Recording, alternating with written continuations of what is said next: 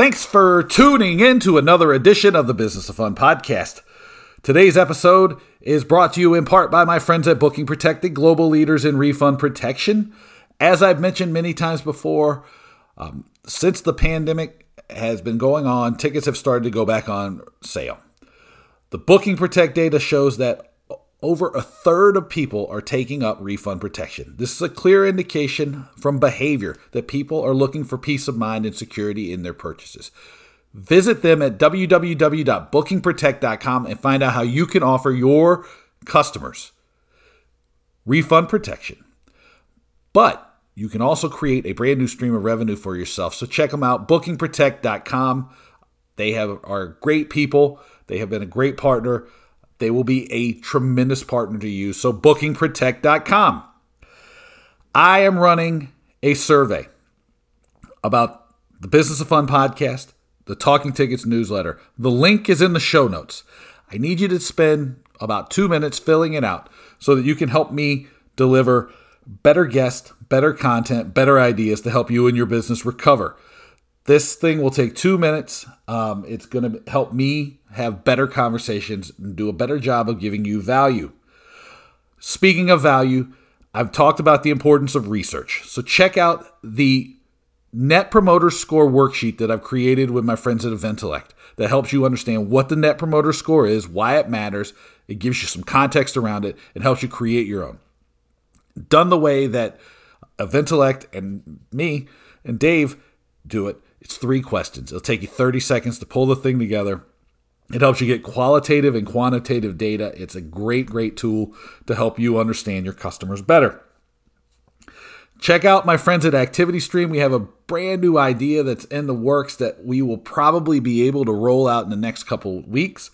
But ActivityStream.com, the new Activate tool, is a tremendous way to help you re-engage your customers. If you haven't been communicating either effectively or at all during the pandemic, there is no time like now to try to re-engage and reconnect with your audience. You need to do it. The Activate tool will help you. Check them out at activitystream.com. Now let me get to Corey Gibbs. That's Dr. Corey Gibbs. To you, to me, it's just Corey. Use MFer, right? I've known Corey for a long, long time, and we get into that. Corey has a brand new business called E3, and I wanted to have him on to talk about this because why does Corey need a podcast when he can just come on mine? But we talk about his new business, and we talk about the idea that drove him to start a business, right? And we share a common philosophy on the importance of customer service, on the importance of doing right by people, of building relationships, of long-term focus. So we talk about that. We talk about the state of the ticket business now. We talk about the challenges of creating tickets as a commodity, right? Which we're seeing the impact of more and more and more every day. It's bad news, right? We talk about some of the research that Corey did to help guide his decision-making process around the new business. We talk about the nature of service, the nature of pricing, the nature of delivering something that you can't get anywhere else. And we close out by looking at segmentation, targeting, positioning, which is the core of your strategy. We also talk about the power framework. We hit upon some fun stuff as well. Corey's running the New York City Marathon. He's raising money for the Ronald McDonald House, which is a partner, somebody I've done some stuff with over in the past. It's something that the NATB supports, and it's something that's close to Corey's heart. So that's great. So, make sure there's a link for Corey's fundraising page in the show notes as well. Then we finish it off by talking about Alabama, the University of Alabama, where Corey and I went to the University of Alabama. Lo and behold, we talk about it. We talk about the basketball team, the football team. We round it up with some bourbon talk, right? Because both of us love bourbon. So this is a lot of fun. This is a chance for me to catch up on air with somebody who's a really good friend of mine, Dr. Corey Gibbs on the Business of Fun podcast. All of this banter. Let me welcome my man Corey Gibbs back to the. Oh, hold on a second. Dr. Corey Gibbs back to the Business of Fun podcast here. We got to get formal today, Corey. What's up, man? Oh, not much, buddy. Just, another lovely day in the fall. college football season is upon us and in full swing, and our world is getting back to a little bit of some state of normalcy, I would say. Yeah. How are our stomping grounds of Tuscaloosa, Alabama, where you are today? Tuscaloosa, Alabama is always great, especially in the fall, and especially when your football team is hadn't lost since who knows? I can't even remember that far back. That now. Yeah, so that's us being blowhards. we don't have to remember that. I can say that when I'm not around other people, but no, it's great. Tuscaloosa is fantastic. It's this morning it was 61 and at sunrise, and campus was beautiful. Went out for a nice little run this morning across campus, which was great. And I tell people every day the most unscared animal in the world, unafraid of anything, is a University of Alabama quad squirrel. And you know exactly what I'm talking about. I mean, there are 1,000 squirrels running across the grass of the quad, and they will stand in the middle of the absolute sidewalk and look at you, and you have to run around them. I mean, they are not worried or concerned about anything, and it is comical. Nothing's going to stop those squirrels. It's funny too that if you're out that early in the morning, I was telling somebody that like the best memory. I don't know if it's the best memory. I don't remember exactly how to phrase it, but one of the most unique memories was of in the morning when the crew team is dragging their boats down to the river, and I was just coming home to Patey Hall, and they would be dragging their things. So I was dragging myself up the stairs to the second floor of Patey Hall. There was a lot of dragging going on, and in a lot of different ways. Oh my gosh, yes. So, but that's not what we're here to talk about. That's we'll get on to like the important stuff later. But you started a new business since the last time we talked, and obviously that's not news to me, but it probably is news to everybody here. So, why don't you tell everybody what you're up to? Yeah, it's something that I as you know, I had been kind of toying with in my mind over the years. Being in the sports and entertainment and hospitality industry for now 26 years. That's been a long time, since August of '95, it seems like. You and I had talked years ago about how I just really, really had a kind of our industry as a whole had changed, completely from what it used to be to what it was. And it had over the years had shifted from a relationship-based business, which is what it was built on and what should have been built on, to more of a transactional, where people just logged on and Googled, an event or an experience they wanted to go to, and whatever popped up on the top of the first three lines, wherever they said how they could access that, they clicked it and they put in credit card numbers, and never got to talk to a customer service, and never knew exactly what they were buying, and had no idea if they were buying it at a good price or the right price or a fair price. And, over the years, that kind of really got to where it really was sticking with me. And, back when I went back and did my extra layer of education and did the PhD, my plan by doing that was to create and sculpt a program that would quote fix that situation. So what I did was I came up with an idea and built it through my dissertation. The new company is Elite Entertainment Experiences. It is a membership-based organizational structure. It is designed for the elite consumer. It's very exclusive. There are only an exclusive number of memberships. The format is, a member of the organization comes on as an E3 member, and with that, their member benefits include being able to buy at wholesale cost. So anything they want to buy, I go out, I source for them, and I help them buy that experience or tickets or entertainment, hospitality, anything that is in that realm at their cost. versus going and paying a national average of 23 to 30% of what you would say overage or profit. So they're able to buy it wholesale. Anyone that has any type of a inventory position or quote extras or anything they need to sell and liquidate, we also liquidate for our members at 100% return. So there's no margin take on that. So not only do they get to buy it wholesale and liquidate at full return, but they also get our experience of myself and my executive VP, Brittany Ezel. She and I combined have over 50 years of experience in the sport industry and the sports business industry. They get our reach, they get our network, they get our contact information that we're able to reach out and source for them, what they want, when they want it, how they want it, and at the price they should be able to buy it for versus just clicking online.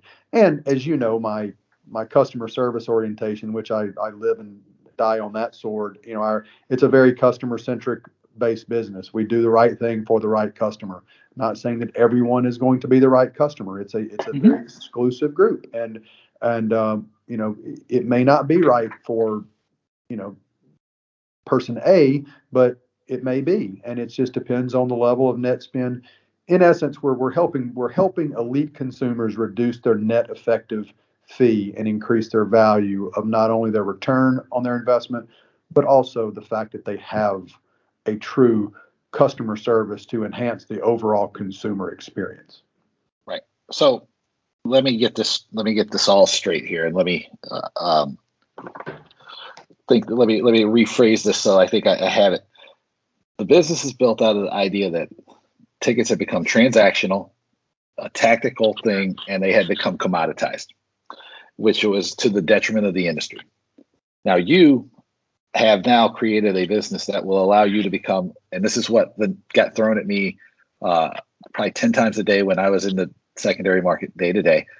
You have created a business where you can become people's guy. Yes, correct. Yes. And that's awesome, because I think that that's like one of the it's a service that's missing on the high end. And I know it's something that we've talked about before. It's like that is where there's a tremendous opportunity. It kind of captures that recovery plus volatility equals opportunity thing. And right now, events are starting to recover, and this is where I'm going to ask you, but they're not necessarily recovering the way that people thought they were, where it was demand like no one had ever seen before. And there's still volatility because things aren't coming back in an even manner, nor are things coming back in anything that would relate to normal. And so the opportunity cost for your people is that like they don't know what's safe to go to or what's available or what's happening, and you help provide some stability in that market. Am I wrong, or am I like over talking? No, I think you're spot on, and I think that you hit the nail on the head without coming out and saying it. A year ago, college football season a year ago, we're looking at stadiums with 25% capacities. No matter which side of the fence you stand on, there were no vaccine opportunities at that point. Mm-hmm. There was concern. There was, mask orientation requirements. The overall experience of attending an event last fall was, to say it was different is an understatement, but to a lot of people, it wasn't enjoyable. But also the information that people were provided to understand what to expect going into that, whether it was coming from teams, schools, professional leagues, or venues or promoters, the communication was not very good. Let's be a nice way to put that. So that's one area that having someone that is in a very customer-centric, consumer-oriented mentality, we do that diligence for people and say, okay, this is what you're going to expect. If you want to go to, and I'm going to use two different spectrums. If you want to go to a concert in Miami, Florida, it's going to look an absolute hell of a lot different today than going to a concert in San Francisco, California today. Mm-hmm. Just because of where each city is in relation to where the recovery and the mandatory arrangements are. Florida's been open for a year. Let's just not kid ourselves. I mean, you've been in Miami, you know how it is. I was there last January for the national championship game, and the Fontainebleau bar was wide open. There wasn't a mask in sight, right, wrong, or indifferent. But today in San Francisco, you still pretty much need a hazmat suit to go into your grocery store. And it's not saying either is right or wrong. It's just that's informational. And you can't get that information by logging on and clicking on something and inputting your credit card and hitting buy. You have no idea. So that's one area of the consumer experience that we do. But the thing that you kind of hit on that I will say is, the pent up demand functionality that everyone was raving over, saying, oh, it's going to come back bigger and stronger and crazier. It did for a very brief period of time. Then the variant hits, and we got a little bit of a setback because people went, oh, wait a minute, now we got a spike. So it's a rolling, moving target, if you will, which is not a bad thing. It's just you've got to stay on top of it and just got to know your stuff, and that's what it boils down to. And unfortunately, as you have told me before, people are too lazy to go do their research in a lot of ways. I mean, they're too lazy to go do the research to know what, when, where, how, and why, and do it at the elite level. And that's what we are priding ourselves on doing on this new concept. Yeah. And what's interesting too is so like you talked about Miami and you talked about San Francisco, and I'm pretty sure it's because the Traveling Dave Roadshow has been in both of those like in the last couple of weeks. And I was telling you how San Francisco is still largely shut down, but it still felt pretty safe. But it's not unusual to see everybody wearing a mask on the street. And so I was like, I guess I'll put my mask on the street because that's just how everybody feels comfortable, and that is totally cool. And what I think was happening and what's interesting about what you're doing is the idea that if you're an executive, if you're trying to entertain, because this demand thing, people are in different phases of being able to entertain again. People are in different phases of having comfort going to events. People are in different phases across the board about everything. And to understand, this goes to research, thinking that there's just this one size fits all solution to everything is just wrong.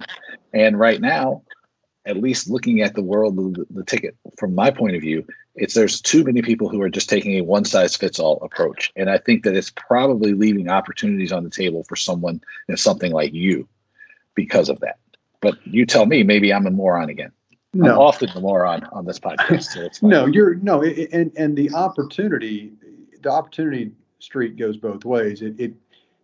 It offers an opportunity for someone to create, a business model that we have, and we're seeing, unbelievable, now that things have started back happening again, we're seeing the response has been incredible, to the point where, you and I've usually talk once or whatever. And I don't remember.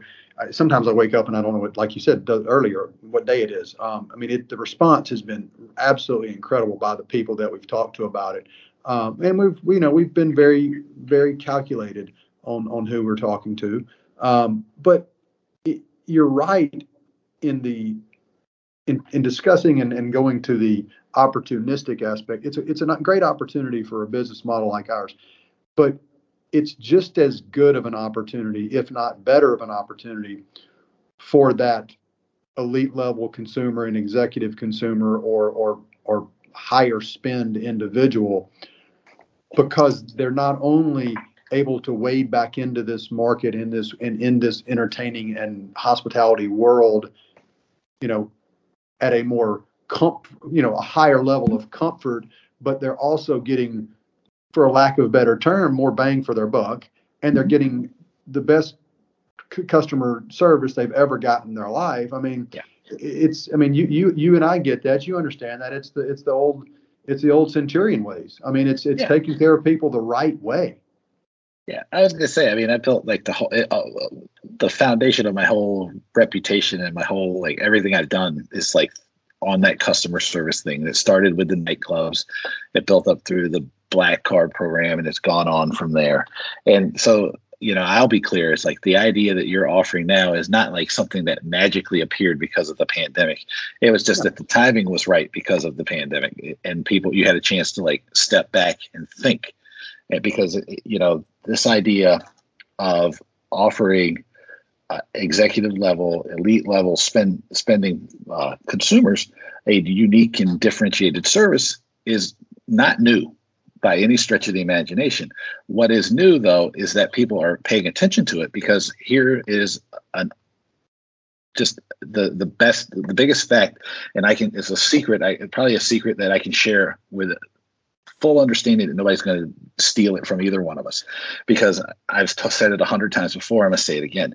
Those customers felt underserved by the teams, by the venues, by the brokers, by everybody before the pandemic started. And they were looking for ways to offload some of that spend because they didn't see the value in the purchases they were making.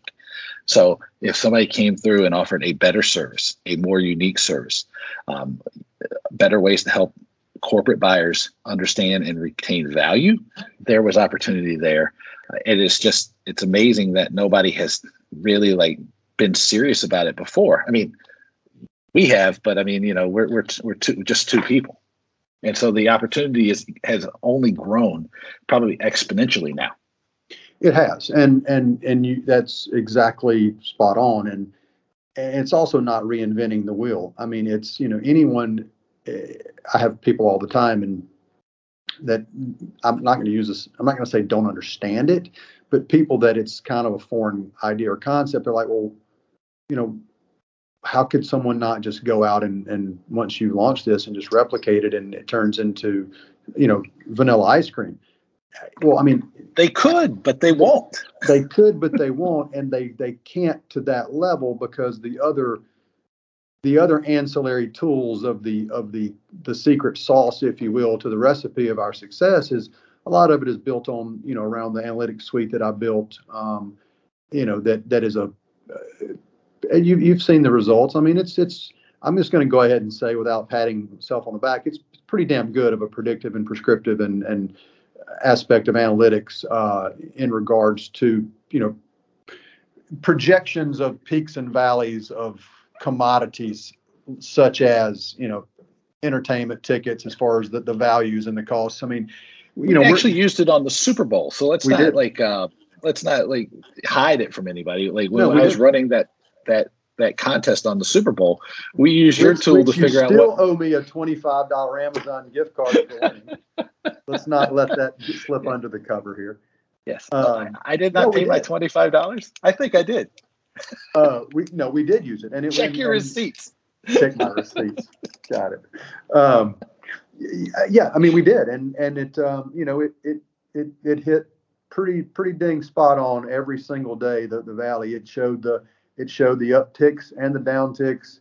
It predicted the day that they would, within the 14 days when the teams were announced, it predicted the exact day that they would be the cheapest, and it predicted the exact day that it would be the most expensive, and it was the closest to the exact price at kickoff of anyone that quote unquote guessed, and I use that word loosely. I felt like I had a little extra tool in my pocket other than just guessing, which that's fair, but that's what members get. Yeah, members get privileges, just like the old saying goes. Members get privileges. We're going to probably get sued for saying that on the air, but that's okay. We didn't say membership. No, we didn't. I was going to say we didn't say it exactly. Exactly. So there we go. Fair enough. I like it. And that's also just a sign of the strength of those brand codes. So, exactly. I talk about branding all the time, so that's fine. So let me talk to you then about a couple things that I think are important to understand when we're talking about this. We talked about the elite consumer, the willingness to pay for something that is a premium value, a premium service model. And that's and then you talked about people not doing their research, which, is a big thing I talk about all the time.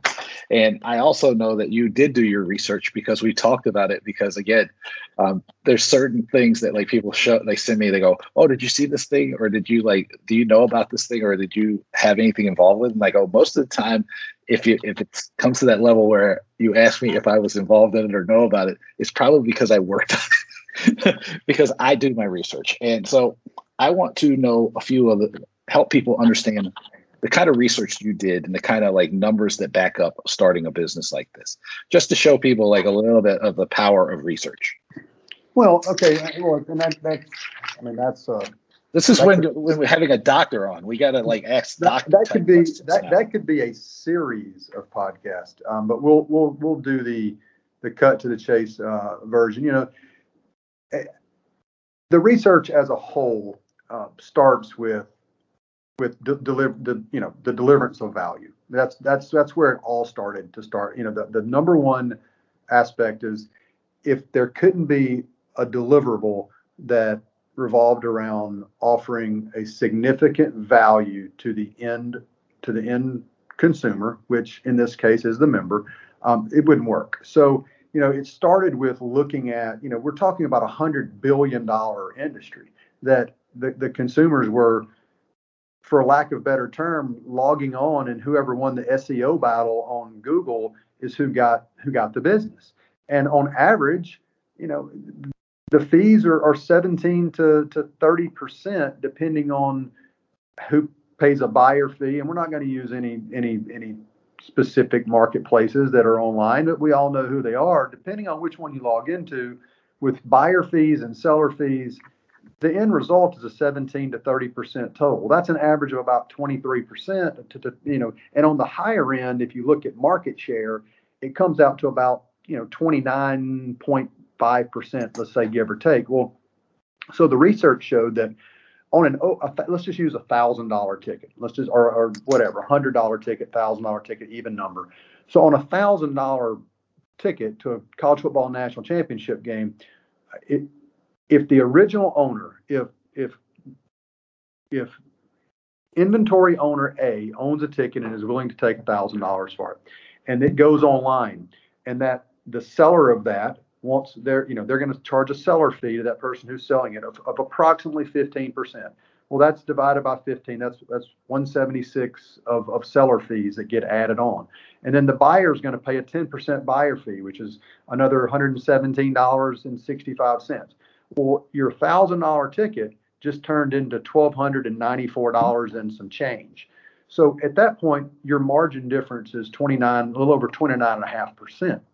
Mm-hmm. So to me, you know, for a consumer that's spending $125,000, $250,000, $500,000, you know, your $1 million entertainment budget corporations in the country, I mean, do the math. You spend $1 million and you're paying $295,000 of overages of quote unquote profit. Look, that's too much. It's just, I mean, that's, for those people, that's two, depending on what market you work in, that's 2 or 3 employees that you're covering, or maybe more, depending on where you're at. So, you know, well, let me ask you this. Yeah. Let me jump on that, because, you know, you're talking about the $1 million budget, and it's about 30% of that, which is not chump change by any stretch of the imagination. No. And the numbers are important because they tell part of the story. Mm-hmm. But like you combined it too, because, you know, the research also tells you about the experiential aspect, and that, like, the people weren't necessarily happy with what they were receiving. No, and that's the exact part that I was getting to next is for that $290,000+ that the $1 million client is spending, guess what they get for customer service? They get an online chat that's probably automated that tells them, thanks for attending your event. If you have any questions, please email us at info@. They have no phone number. They have no direct email. They have no follow-up. And guess what? If they get to the venue, or let's say they have no idea about, you know, they don't realize that, I'm going to use this as an example because you will get it. They don't understand that Tuscaloosa, Alabama is an absolute disaster for parking on game day. They don't have someone giving them a heads up of how or where they should park. They don't have an Birmingham, Alabama by Legion Field. You come back and, you know, you don't have a car, or, you know, whatever it is. I mean, if you're in Atlanta and you're on the Mercedes, or you're on the AMG Club side of Section 127, you do not want to be in the blue parking lot. I mean, you're walking 3 miles around and you have to go up the concourse. You want the red international deck parking. So they get none of that extra oomph, I would say, or that they don't get those extra little things that make it special and make it important. And for those $1 million clients, even the $125,000 level client or the 250 or 500, most of those individuals are not buying for, they may be going with other people, but they are going for entertainment value to return investment on their company to their clients. And it's our job to make sure each consumer has the absolute highest level of experience, and also their clients have the best. And the research showed that is failing miserably, absolutely miserably. And this is like one of those things that I talk about this constantly, and I've talked about this. I don't know, how long have we known each other? 20 years or more. More than that, yeah. Yeah. More than that, yeah. I have been telling people for years, right? And this is, I probably go to my deathbed telling people this. It's like, well, it doesn't matter what you find valuable. It matters what the customer finds valuable. And one of the reasons, the big failings of the primary market or most brokers is that like they just assume like the person wants the ticket, they want this thing. And being able to give people, go in this entrance, not that entrance. Park here, not there. I remember, I can't tell you how much money I made over the years because I had greased somebody at Peter Luger's enough that I could get people a Peter Luger reservation. It's incredible, and it's the extra things. It's not what people.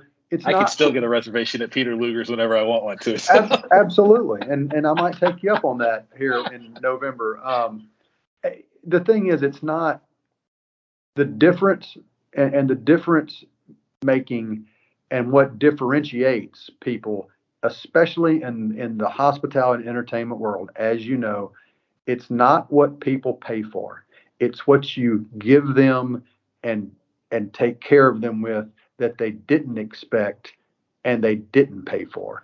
It's, the under promising and over delivering, it has gotten way too commonplace for the, if you overpromise and underdeliver, you're absolutely dead in the water. Yeah. If you only deliver what you promised, you might as well be dead in the water, because if you're not going up, you might as well be going down.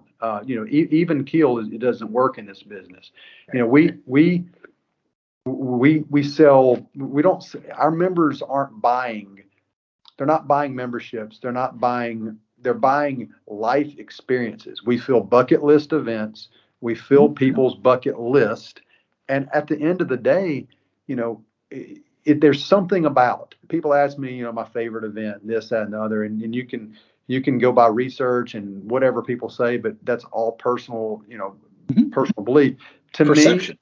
Me, and the perception is different, of course. And the thing about it to me is, there's nothing more special than being at, there's nothing more special than being at Augusta National at 5:30 in the morning, and a guy walks up that's 55 years old with his dad who's 77, and they want to meet you at 5 o'clock in the morning to get their badges to go in, because this is something they've been dreaming about doing for their whole life.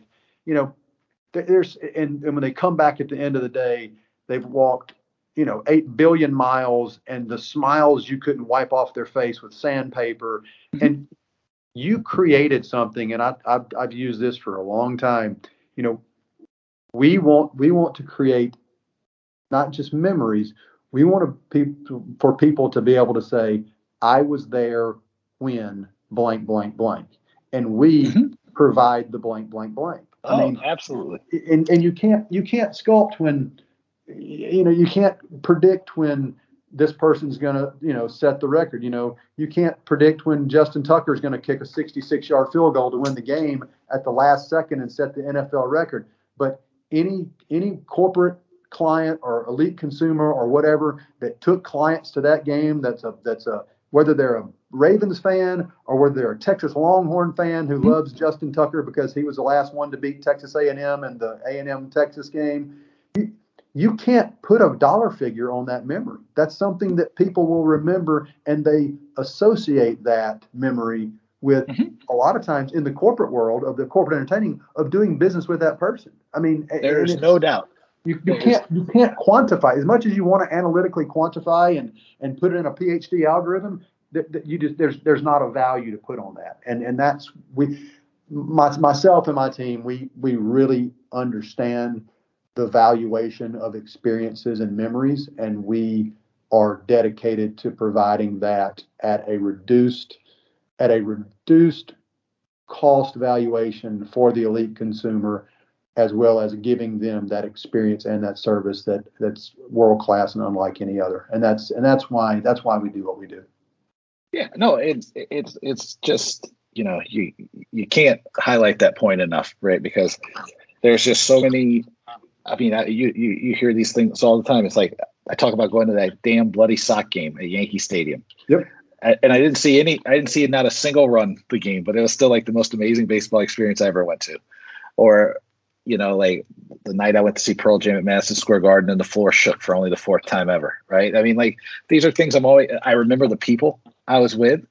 I remember, everything about the night. Right. And a lot of them, like, I remember going to, I'm fortunate that I work a lot with the Red Sox now, but I talk about how important Fenway Park has been to my career, because I've taken so many people to games at Fenway Park, and those business relationships have stood up over time, right? Because and it's just so true, and it's just a missed opportunity because people want to quantify and commodify, and drive the experience down to its most base form. Like I forget the name of the show, but it was an HBO Max show where it's like everything was like digitized and measured to such a point that it was lifeless.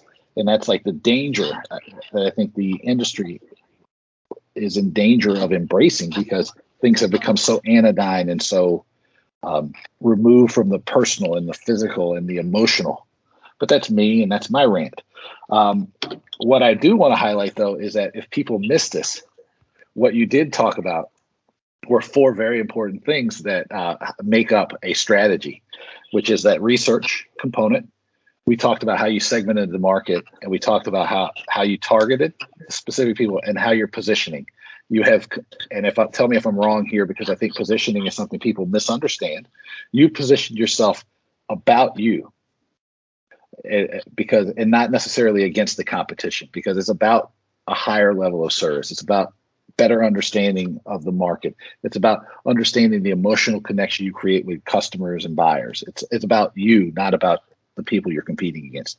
Am I right in that way? Because I want to spell that out for people. You're 100% right, and without sounding egotistical, but just being honest, I mean, and I'm even a competitive person. You know how I am. I don't see any competition here. I see the only competition. I didn't tell you about my new business. What's that? I didn't tell you about my new business. No, exactly. I don't see a level of competition here because of two things. Number one, I know beyond a shadow of a doubt, I'm not guessing this. I know that there's not going to be a single person that has the drive and willingness to do and go the level of distance that we go to service our client. I know that I can guarantee that, and you understand that's built. That's my premise. That's how I'm built. So there's no competition there. There's really no competition on price, because if they're buying it at, our people that get to buy at wholesale cost, I mean, what are they going to do? Go buy them below cost and sell them to them below cost? I mean, it's kind of hard to keep your power bills on that. So we're not really because when you start competing on price, you lose anyway. So we removed the price competition discussion completely out. So you're right. I mean, we position ourselves on what we bring to the table, what we offer, what our benefits are to the consumer, how we distribute and perform within those parameters of our member benefits. And our positioning is about us. It's about, our deal is, across the board. It's exclusive, elite access, exclusive memberships, elite access, completely epic results, and extraordinary service. And out of that's what we do. That's how we do it. And yeah, I mean, you hit the nail on the head. We don't look at it as a competitive aspect on our positioning. We know what we are, and we do it very well, and we're going to do it very well for the people that it fits. And you also said too, I mean, on the product orientation for the membership base, it's delusional to think that this is for everyone, because it's not, and that's okay. And that's okay. Everything doesn't have to be for everyone. This is a very exclusive, segmented market that provides very elite access that turns into extraordinary results and service. And I've had people that have contacted us already and went to our website, eliteentertainmentexperiences.com, and put in a membership request to find out about the information. And I was very, very nice and very Alabama Southern sweet about it, to let them know it probably didn't work for them. Just that, it wasn't that level of, be more than happy to help them in other ways, but this program probably wasn't a great fit. And that's okay too, because they're not bad people and we're not bad people. They just didn't fit. Could be an aspiration for them too over time. And that's what we try. That's awesome. And that's what we let people know too is, just because someone doesn't fit today doesn't mean they're not going to fit or qualify next week, next month, next year. They may be really close. And when I say fit, it's not because I don't like the color shirt they are, or the fact that they're an Auburn fan or something like that. It's the fact that their quantitative spend and level, it doesn't fiscally make sense for them, and the ROI is not there for them when I say they don't fit. And that just to be clear, that's just a great example of you targeting well, because you are making a choice. Targeting is strategy. It's like picking what you will do as much, or picking what you won't do as much as what you will do. And then I got one more point here before we get onto the fun stuff that we always talk about here. I dig the idea here because of, I talk about the power framework quite a lot now, and I've been working on a variation of it that I'll unveil at a later date. But against your competitors, you have a clear competitive advantage, right? Because you have a membership model which nobody else really has, and the pricing thing you've eliminated. You're also delivering a higher level of customer service for your customers. You're making it easier. You're making it easier to buy, better to buy. You're probably providing them better access to inventory than they can get on their own. All these things, it gives you strength again. And then over suppliers, because you are dealing with the high-end consumer, you have tremendous power over them as well. And it's like, and if you're viewing any strategy, you should look at it through who's gaining power.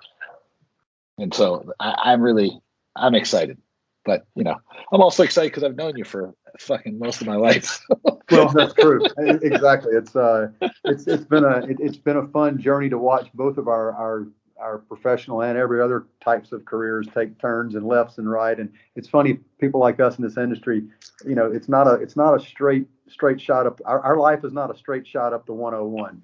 We turn left and take a detour and go over a bridge and get out of the car and walk across a creek on a log, and then come back and get back in the car and drive the other way 4 hours and turn around, but we still get to the destination, and that's kind of an interesting when the Forbes article came out and people were like, holy cow. I mean, you and I were out on a phone call, I think, that day, and I started getting blown up, and I didn't realize it was actually coming out. I'm getting phone. They're like, did you know you just got published in Forbes about, reinventing the world of ticketing through a membership program? And I was like, well, I knew we were going to do something. He's like, no, it just hit like 30 minutes ago. And I had people calling me like, well, how did you come up with this idea? I was like, through most of my things in life, just long-term planning and positioning and coming up with a true strategy. And that's what's wrong with a lot of our industries today. I'm not going to even get on that, because we could talk for that for years, but there's just people go into stuff, whether it's any type of industry or business or decision making, without a strategy. And I can't operate that way, and you can't either. I mean, that choice drives me crazy. Choice, focus, action. And from action, you go act, review, adjust, and it's just a cycle. They feed each other, and absolutely, that's it. I mean, I'm grateful for the fact that people are more like chickens with their heads cut off, because it does provide me with a lot of opportunity. But it is very, very. It can be frustrating because it also harms everybody's ability to be successful to an extent. For sure. But let's get on to the fun stuff. So let's talk about the first thing here, which is you're going to run the New York City Marathon on November 7th, right? That is correct. Right? Okay. That is correct. It was going to be last year, and I started the 10-second blurb of it is in September of 2000. They didn't have it last year. I know. Well, in September of year before last, I was coming up with kind of long-term goals, and one of my goals of the next 5 years was, at that point, I said I'm going to run a marathon before I'm 50 years old. And my fantastic wife goes, "That's a great goal. I love it." And I don't know, maybe 4 days later, she came home and I said, "Well, I'm running the New York Marathon it's coming up year." And she goes, "What do you mean?" I said, "Well, I found a way to run for the Ronald McDonald House Charities, which is a charity that's near and dear to our heart and our industry as a whole through the NATB." And I said, I'm able to, get a spot on the Ronald McDonald House Charities running team if I want to because of my stuff. She's like, "Okay." Well, she goes, "Well, I'll do it with you." So she and I both, and we trained up until last year, and then that fateful day that we got the email that said it's been canceled due to COVID. And of course, that was annoying and pissed me off. So I stopped training for a little bit. And I said, "I'm going to do it." Then we got the email that said, "You get your automatic guarantees for this year." So, yes, long story short, running the New York Marathon in person in New York City, November the 7th of this year, and have been training. I took you know how I am. I'm a very strategic, very calculated person. So I found a training program that works for me, and I've been staying to it regimented and doing my long runs every third week. Did 17 miler last Sunday in Austin, Texas at 6 a.m. before it gets 130 degrees. So then take a couple of weeks off of 7 milers and finish it up next Saturday with a 20, and then taper off up until the marathon. So it's exciting. Hopefully I don't die on the side of the road. Oh, you'll be fine. And it's you might not even know this one here. This is maybe a new one for everybody. It's that I've run the New York City Marathon 4 times, and I've run 6 marathons. Period. So to me, it's the most exciting endurance event ever. It's like the best. So I'm excited that you're going to get a chance to experience it. It's the greatest day ever in every year in New York, no matter what. I mean, full stop. It's the most. It's just. It was like the first time I did it. It was the most emotional thing that had ever happened. I just couldn't hold it together. I was so excited to have done it. So I'm excited for you to have a chance to do it. It's going to be awesome. Everyone tells us that. They say when you come over the 59th Street Bridge and there's millions of people lining the streets, cheering and music, they're like, if you can get to mile 16 through the adrenaline areas, take you to you're fine. They said you don't even realize that you're running the last 7 or 8 miles. It's just those miles up First Avenue when people are standing there yelling and it's like echoing off the walls. It's unbelievable. It's really, really cool. And I'm going to include the link to the Ronald McDonald Charities because it's a great organization. They have a location in New York City that's on in the 70s. Over the years, I totally have been a huge supporter as well. So, I mean, it's a great organization to support. Now, let's talk about, should we do Alabama first or should we do Bourbon first? That's a good one.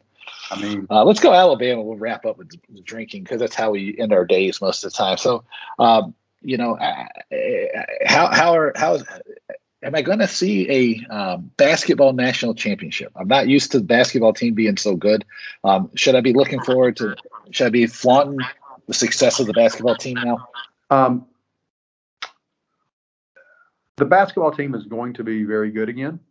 Unfortunately, this year, I think that the 2 injury bugs that hit them the last couple of weeks, month or so, will play a role. Unfortunately, last year was very, very, very fortunate to not have a lot of difficult injuries. This year they had a couple early. Depending on if those guys can get back, they can be. I mean, pre-injuries the last month or so, I think they were looking at competing to be a number 1 overall seed. The one thing that they have done very well is scheduling. They've prepared themselves, and I will say that is, and with that, I will give a very quick shout out and credit to a couple of good friends of mine at HD Intelligence. They they took over a program of analytics that they go in HD Analytics. I'm sorry, HD Intelligence. Colton Houston and Matt Dover, two Bama guys.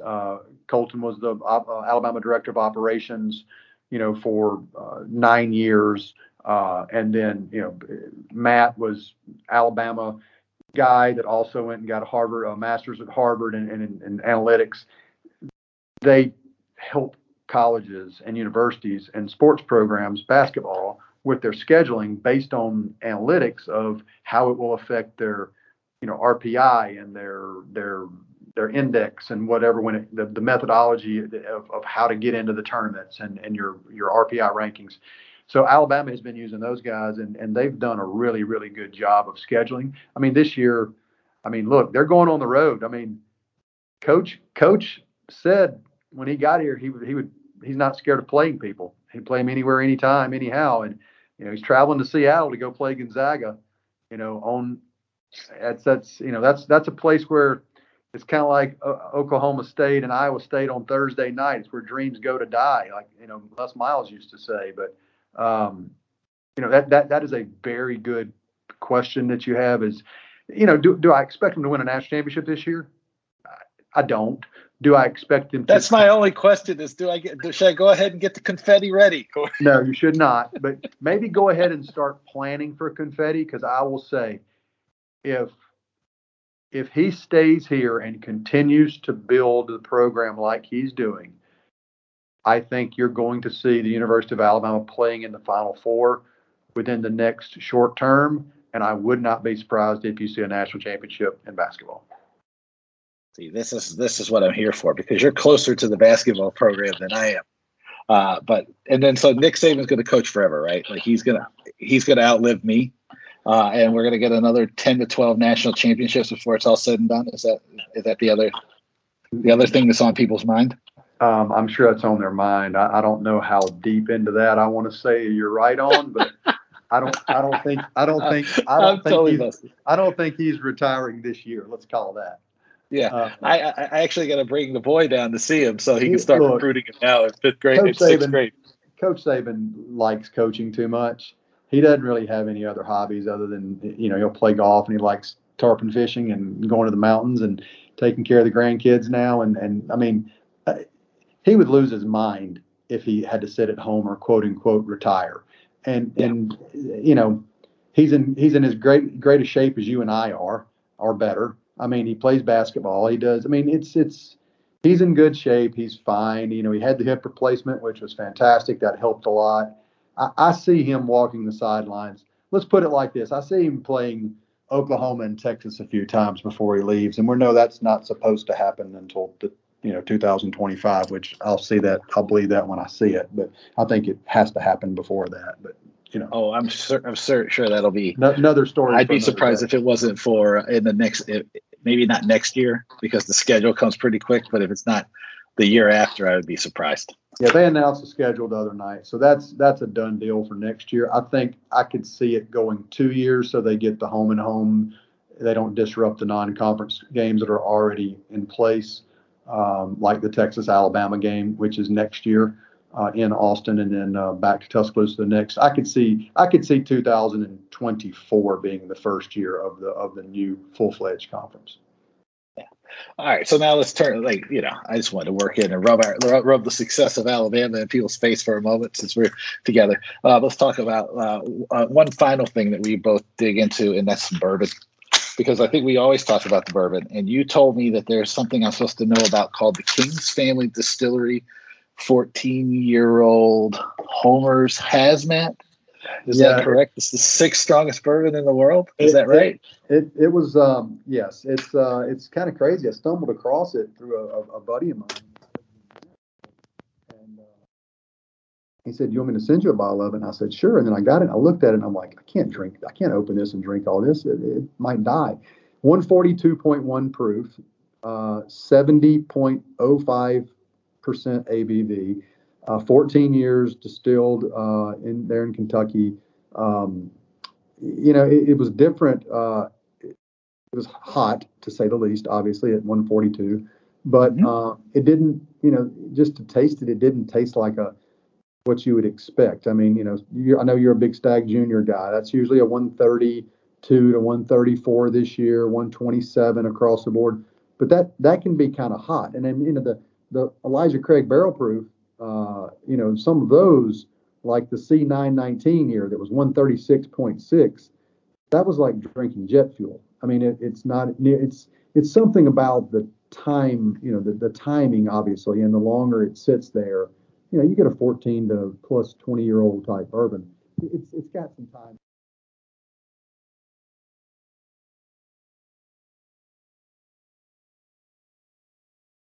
I'm going to sample that when you drink it. Don't be walking around because you might not be upright very long. But no, it's the bourbon world is kind of interesting right now. The craze is still insane. The Netflix original heist deal about the Pappy Gate, where the stolen barrels and the millions and millions of dollars sold out the back door, and my buddy Wright Thompson, his book Pappy Land hit and wide open, which was great book, incredible read. If anyone hasn't, Pappy Land, it's a story of the whole Van Winkle family and how it happened, and how Julian and the group brought it back from the dead, per se. And it talks a lot about how their family really was entrenched in that world, and how they're legends. I mean, they're just absolute legends up there. And you know how Wright is. He encompasses whatever he writes, whether it's a story about a family on SEC football game day, or a tailgate, or a diners and hamburger place in the back road of Oxford, Mississippi, or Tuscaloosa, Alabama. He can paint the picture incredibly, and that Pappy Land book is an absolute incredible read that I highly suggest. Yeah, you wouldn't even have to like bourbon to enjoy the book. No, because it tells a fantastic, interesting story. Absolutely, it's the story of the family, and really, it's about Julian really discovering his family. Yes. Now, of course, it's about bourbon, but it's really about a guy discovering his family. It's awesome. Well, you can't talk about the Van Winkle family if you're not talking about bourbon. That's pretty much hand in hand there. It's true. So final one then, because you always give me recommendations. What should I be having? What should I be seeking out right now? Give me something like that is accessible for everybody, because I'll tell you, spend crazy money on stuff, and that's not everybody. One that you can find, I'll go a couple of routes that you can find on the shelf right now, in most cases that are not your crazy allocated stuff that you got to go stand in line and on one leg and pay a stupid amount of money on a secondary market, but things that you can walk into a Total Wine or a Specs or a Kroger, if they sell them there, Costco, and buy is a new one on the weeded side, which is going to be more in line with a Weller product, is Old Elk. So Old Elk, the Old Elk wheated, especially if you can find the store pick of it, is incredible. It is a really nice bottle. I think it retails around 65, 68 maybe. If you can find it, it's a little more difficult to find. I think you may have already had this. The new 2021 Booker's Tagalong batch is incredible. One of the better Booker's batches. It's as good or better than the Pigskin, which I know you really liked. What was the one we really liked? That was the honey baked, not the honey baked. The peanut, the like peanut brittle, yeah. Granny's batch. Granny's batch was a peanut brittle, which was incredible. My favorite Booker's ever of all time was the 2019-03 Country Ham. I think that was probably the best one I've ever had. But the new Booker's is good. Old Elk is one to go find. to kind of get out there a little bit on a different flavor profile, but it's really nice, is Woodinville, which is out of Washington. Yeah. So Woodinville out of Washington. I do not care for the straight one that they have. The port cask is incredible. So the Woodinville port cask barreled is absolutely amazing. And one that's not, I'll give you a last one that is not as easy to find, but in certain areas it is, if you're lucky and you have different, like it's easy to find in Ohio. I'm not sure how it is in DC or other parts, but the Elijah Craig toasted barrel, that is probably right now one of my favorite drinkers. It's got that toasted charred barrel taste to it. It's smooth as it can be, as the weather turns a little colder. It's a really nice bottle. But yeah, it's the Old Elk is something brand new that I just stumbled on that you definitely need to check out. When I get back home to Austin, Texas, I'll send you a sample of that when I send you the King's Family, because that's something you need to try. See, the people get both the right and wrong impression about us. Most of the time when we're talking, it's not about tickets; it's about booze. So. Well, it's funny you say that, because I send out more samples of stuff that I have than I drink, and that's just how I am. That's my personality, my mentality. If I like something, I want someone else to experience it, which is how I got into this industry and how I love live events, and I love seeing people smile and fill buckets. And whether that's with bourbon or tickets or experiences or sending someone my 9-page document and contact list for Providenciales, Turks and Caicos, or wherever it is, if people are going to do something and I have any type of an edge or help I can give them, that's how I am. The pandemic has done this one thing, right? It's made you, I think it's made both of us, right, realize that like the things that are most important are like the people, which seems kind of trite and like BS, but at least for us, I think it has been like going, it is more important to make sure that like you keep the people that are meaningful to you close to you, and then like you're good to the people around you when it, And then if they are good to you, though, I'm not kissing your ass. That's a good. I'm not doing that. Absolutely, I totally agree with that. Totally. All right, let's plug. Let's do some plugs, because I know you got a call to get to. Plug away, man. What are we plugging here? How do people find you on the internet? What's the new website?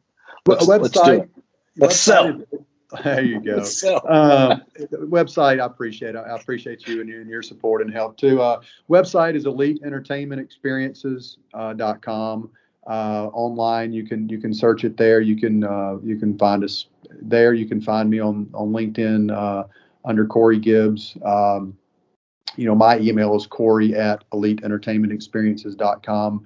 People can contact me with any questions or thoughts or ideas or advice, requests, suggestions, tickets, bourbon, travel, you name it. If I can help, I'm there. If people are interested in reading our Forbes article, they can Google that online, as well as it's under our experiences tab on our website. A link to it is there as well. Soon there'll be a podcast there too, like on there. It'll be awesome. I think that is absolutely the case. I think we got to make that happen. But yeah, it's we're excited and look forward to it. Our E3 Professionals is our at E3 Professionals is our Twitter handle. Mine, as you know, is at I'm Your Ticket Guy, which I've had for a while. Which you started this by saying, this was designed to create someone to have a guy, and so that's what we try to do, and that's what we're planning to do for time to come, is to transcend this industry into an elite membership model to take care of people and get them what they deserve, how they deserve, and when they deserve it. Yeah, no, and it's I should mention it because I did make a note of it that I was going to bring it up and I didn't talk about it at all. Definitely email Corey if you want to find out about the influencer program, because he never talks about it, but it's a really cool way to refer people into some kind of environment like this to help people. Maybe you can't help them, but you can refer people to Corey because he has a like a white glove service. Check that out. Email Corey and find out more about that as well, because I wanted to plug that because I made a note to ask him about it and I didn't because I suck sometimes. We all swing and a miss every now and then, Dave. No, I try to hit a lot of singles and a few strikeouts, so I'll call this definitely a full count here. So you're the Tony Gwynn mentality. You whiff very few times, but you don't hit many of them out of the park, right? A lot of seeing eye singles, but you bat over 350. So there you go. Yeah, I was gonna say I get a lot of RBIs though. Absolutely. Thank you so much for doing this, man. Absolutely, you too, brother. We appreciate it and look forward to hearing from anyone that has any questions. And always love coming on the Business of Fun podcast and look forward to the next. Let me know what you thought about my conversation with Corey by sending me an email. It is my name, Dave@DaveWakeman.com. Make sure you get the Talking Tickets newsletter. You can get it by sending me an email, again, at my name, Dave@DaveWakeman.com, or visiting TalkingTickets.substack.com. Important to know, there's no www before that. Just TalkingTickets.substack.com. Get the newsletter, 5 stories, analysis, action items, ways to make money and fill seats. TalkingTickets.substack.com. Check out my friends at Booking Protect. It goes without saying that 30+% of people taking up refund protection should tell you something about people's behavior. And that is that people are looking for the security and peace of mind that comes from being offered refund protection during a pandemic. That is twice the rate that people were taking up refund protection before the pandemic. Check them out, bookingprotect.com, and find out how you can offer refund protection to your customers and deliver a new revenue stream to your organization at bookingprotect.com. Make sure you fill out my survey that's in the show notes about Talking Tickets and the Business of Fun. I want to know how I can deliver better value to you, better guests, better content. So check that out. It'll take you about a minute to 90 seconds really to fill the whole thing out. Get my worksheet that I created with my friends at Eventellect about Net Promoter Score. We tell you what Net Promoter Score is. We tell you who some of the best and worst with Net Promoter Score. We tell you why it matters. And we tell you, most importantly, how to do a survey of your very own. The way we teach you is 3 simple questions. It'll take you 30 seconds to put it together. But the information you gain from knowing about this is invaluable. You can't put a price on it because it will help change your business. I guarantee it. You can get that by emailing me, Dave@DaveWakeman.com. And then finally, check out my friends at ActivityStream. The new Activate email marketing platform program is a great way to help you figure out how to re-engage with your audience.